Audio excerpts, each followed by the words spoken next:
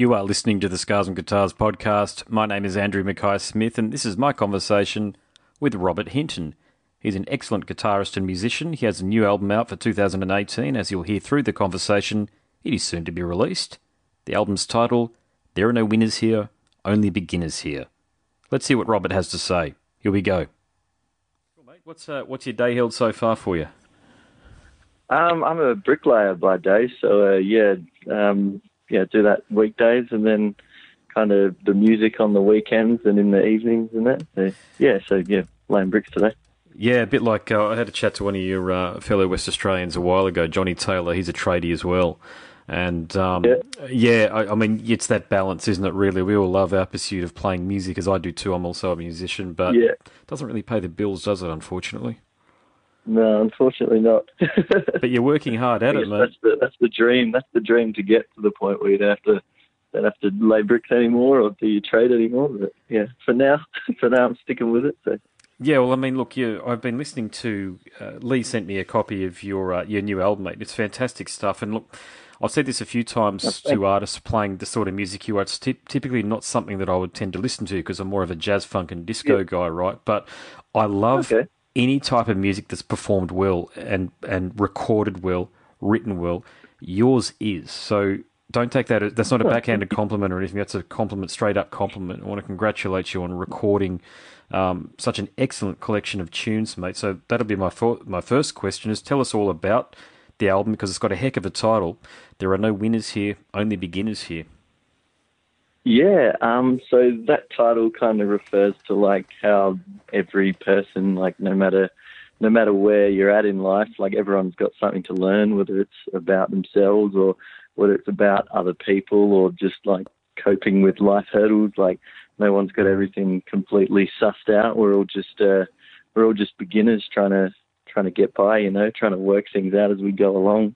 That's basically where where the title came from, and the title is kind of is the basis of the theme for the whole album. Really, there's like lots of this stuff that I just mentioned is like portrayed in quite a few of the tracks as well, just like the life hurdle stuff and coping and like that sort of stuff. Yeah, so that's where the theme lies in the album for sure. Tell us about the album cover as well. Now, I know these days a lot of people don't see it because of the way they consume music on devices, Android, iPhone, whatever it might be, but it's an intriguing album cover, isn't it? Yeah, a friend of mine actually designed all the artwork for the album cover, and he really wanted to go along the lines of something that kind of relates to the title. They're actually meant to be flags, as in like a flag that you might use as like when you're in a race or something like that. So that's where that came from. And he chose the distinct color pattern, like through like the black being the negative and the gold being like the positive, because there is like that balance in the album of like kind of like, I guess, tragic, like lyrically tragic, but like laced with like perseverance and hope as well. So that's what he was trying to portray with the album artwork. And yeah, I'm really happy with the album artwork and the way it turned out. I'm glad you clarified that, because you know what I thought it was? I thought it was a snapshot of a chessboard, and I thought it linked back to the title, there being no winners here, only beginners, because even the greatest chess players talk about how every game's a new beginning, if you like, and they all have an end, if you like, but there's always something to be learned from every game that you play. So that's what I took away from it. Okay.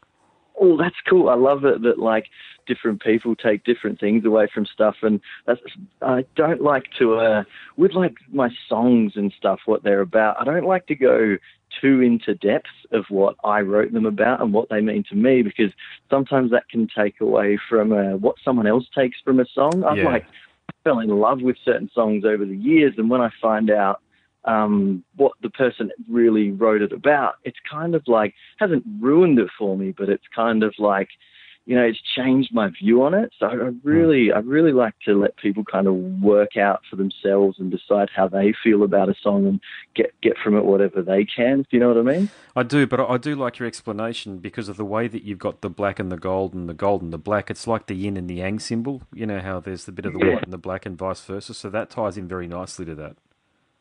Oh, cool. Yeah.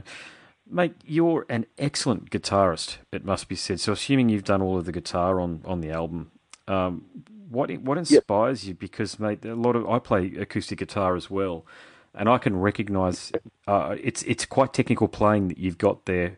I know a lot of this obviously comes from the heart, but I mean, I can hear hundreds of hours of rehearsal, if not thousands of hours of rehearsal in that, mate. So, can you tell us about your journey as a guitarist? To be honest, like I'm really just like a rhythm guitarist. I started playing electric guitar and stuff when I was about 14 years old. I was predominantly into rock music and metal music. But like I'm always picking up guitar, but I haven't. I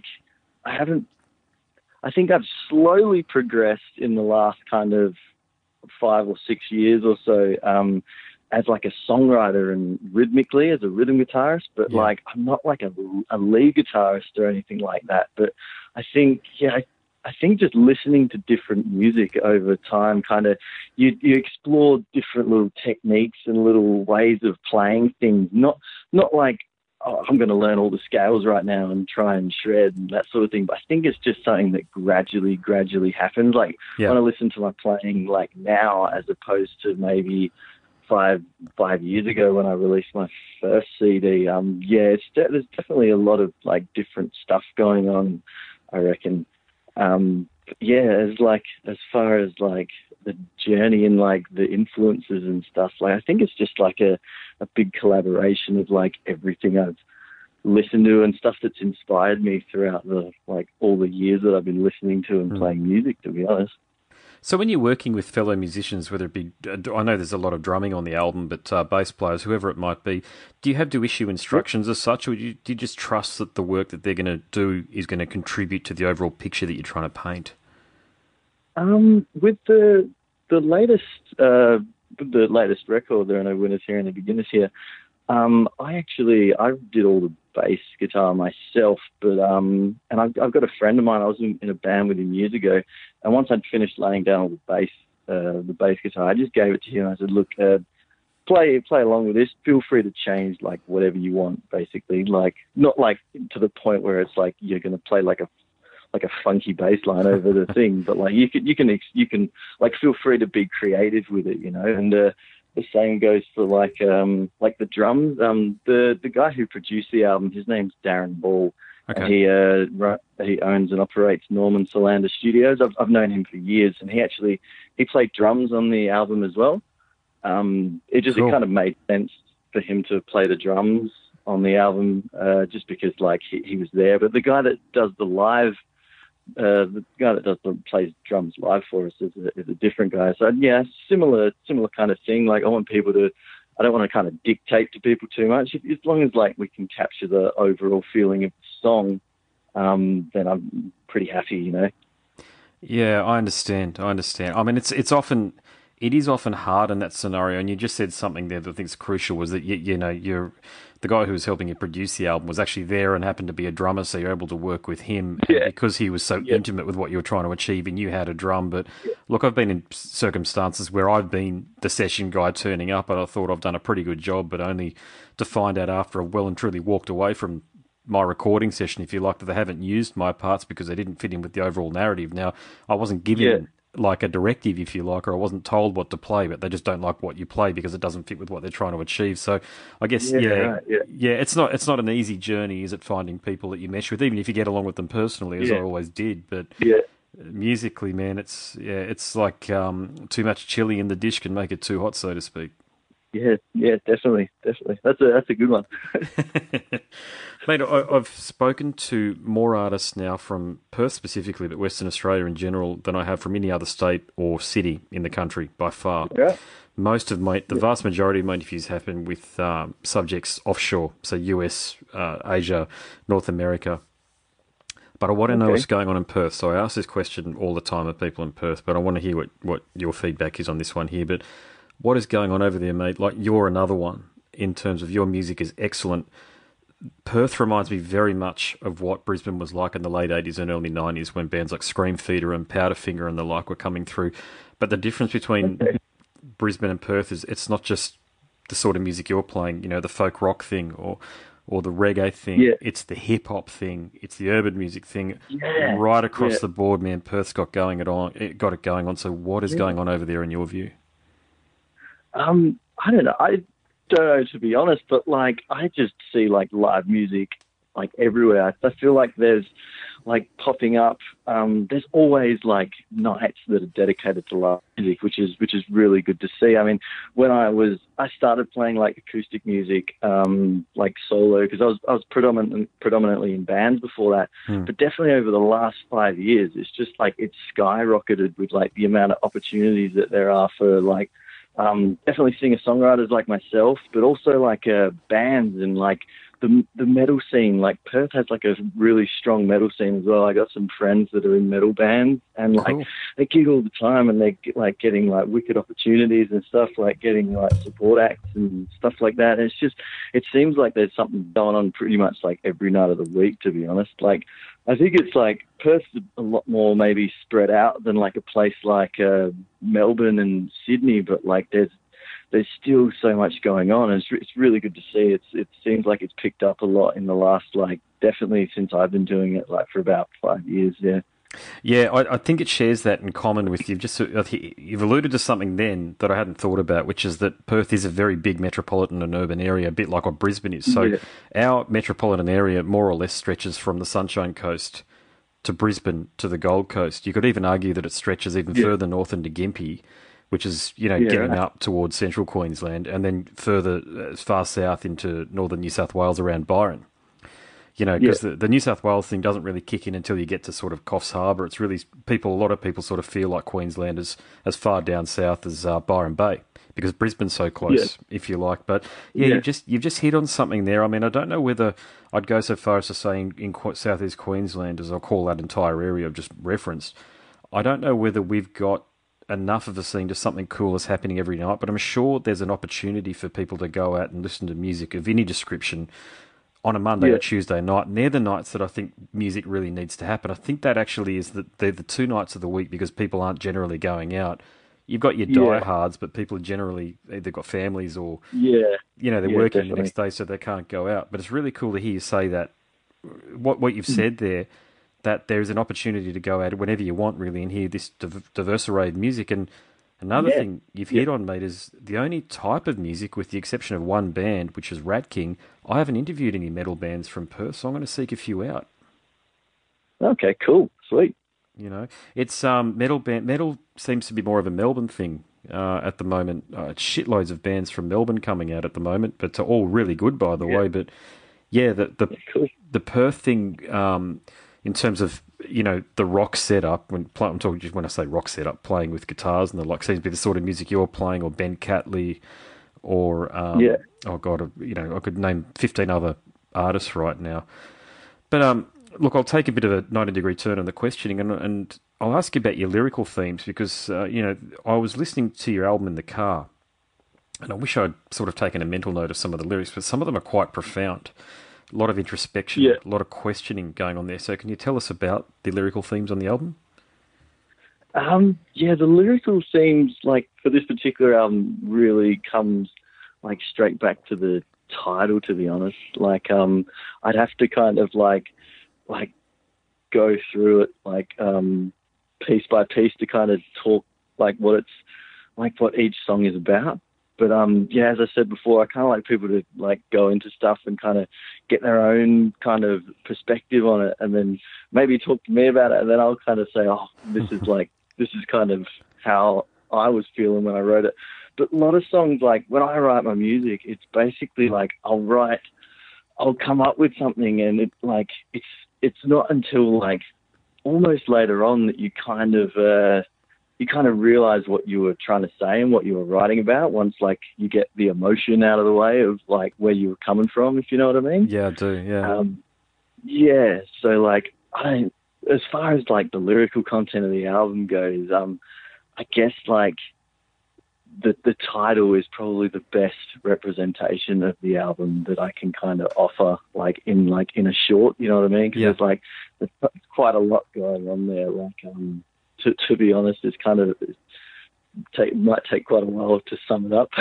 Yeah, no, that's cool. So, do you think you'd ever do something like release the lyrics on your Facebook page or on your own personal website, that sort of thing? Because I mean that I'm a big fan of really well written lyrics, not mean nothing lyrics like what Mike Patton was doing in Faith No More. With all due respect, where he was just writing the first thing that came to his head. And I love Faith No More, by the way; they're one of my gateway bands from my youth, right? But you would never say that his lyrics helped you get through a bad time, but I think some of your lyrics will help people to get through a bad time if they listen to them, and if they're going through a breakup or any sort of personal catastrophe or crisis. I mean, there's some real gold in there.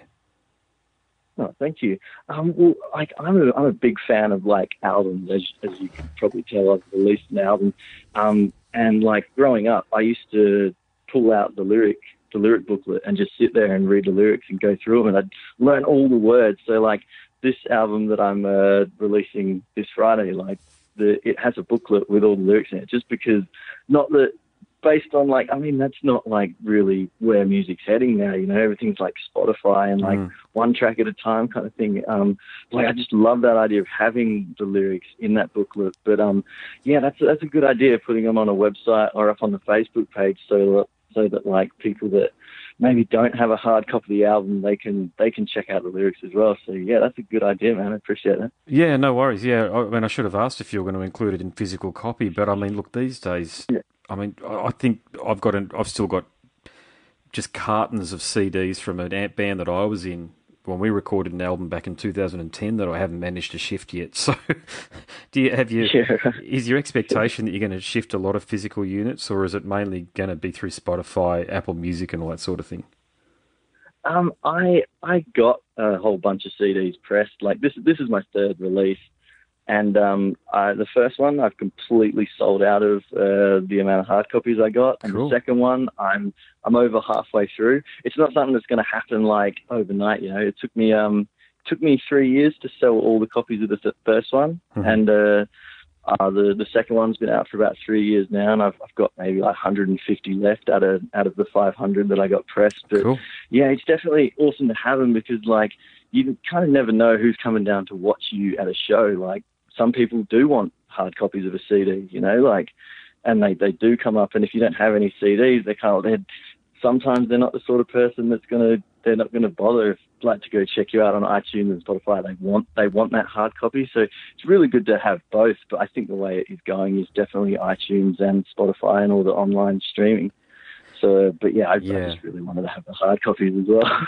Look, I'm an audiophile, an unabashed audiophile, so there's two mediums that I get into that people, well, vinyl's one that I know everybody gets into, so I'm a big vinyl head. Yeah. But I've started to go back to cassettes. Okay, so I ordered one today from an experimental artist from South America. I think they're an Argentine-Peruvian duo called Ricardo Cometa. And I love jazz and experimental music, so I ended up, they're only releasing they're only pressing something like 50 or 100 cassettes. So, mate, I'd encourage you to even look at that, because I know there's some very short-run manufacturers out there that can press up to sort of 20 or 30 or 40. So you're not going to burn too much of a hole in your pocket. But I love listening to music, because I've got young kids, right? And it's a real visceral thing, you know. Yeah. They pick the cassette out of our little, you know, where the cassettes are kept. A bit like what I was doing when I was a kid in the 80s, you know, with my family. Yeah. I'm getting them to do the same thing. I mean, it's a total retro thing, but these days there are more and more artists that are releasing cassettes, which I think is just so cool. It's got nothing to do with the quality of the music. I know that the sound quality isn't that crash off from cassettes, but it's just such a cool analog way to, you know, the whole process, getting the cassette out, taking it out of its, you know, the cassette holder or case or whatever, and sticking it in. So is that something you'd even consider? Well, not until just then, to be honest. I didn't know that was like a thing that was coming back and like making an impact. But yeah, that's certainly something I would look into. Look, I found there was an old fella over in South Brisbane somewhere that I bought a really cool, I looked at the model. It was sold for about $1,000 back in the day. It's just a single cassette player, but it's about as, I'm not technical, okay, so I don't understand why it's a very good cassette player, but the thing was produced in 1988 or 89 or something like that, but mate, it plays tapes beautifully to this day. And got some monster speakers that I've got set up, you know, Dre's company. And yeah, I mean, I just have to unplug the auxiliary cables from the Denon company, right? The Denon brand. So from my Denon brand turntable, and make sure that my cassettes are plugged into the back, or cassette audio loop is plugged into the back of the monster speakers, man. It's just such a beautiful way to wake up on Saturday and Sunday mornings. Yeah, cool. Sweet. Food for thought, anyway. So, mate, yeah, man, sure. Look, I'll make this my final question.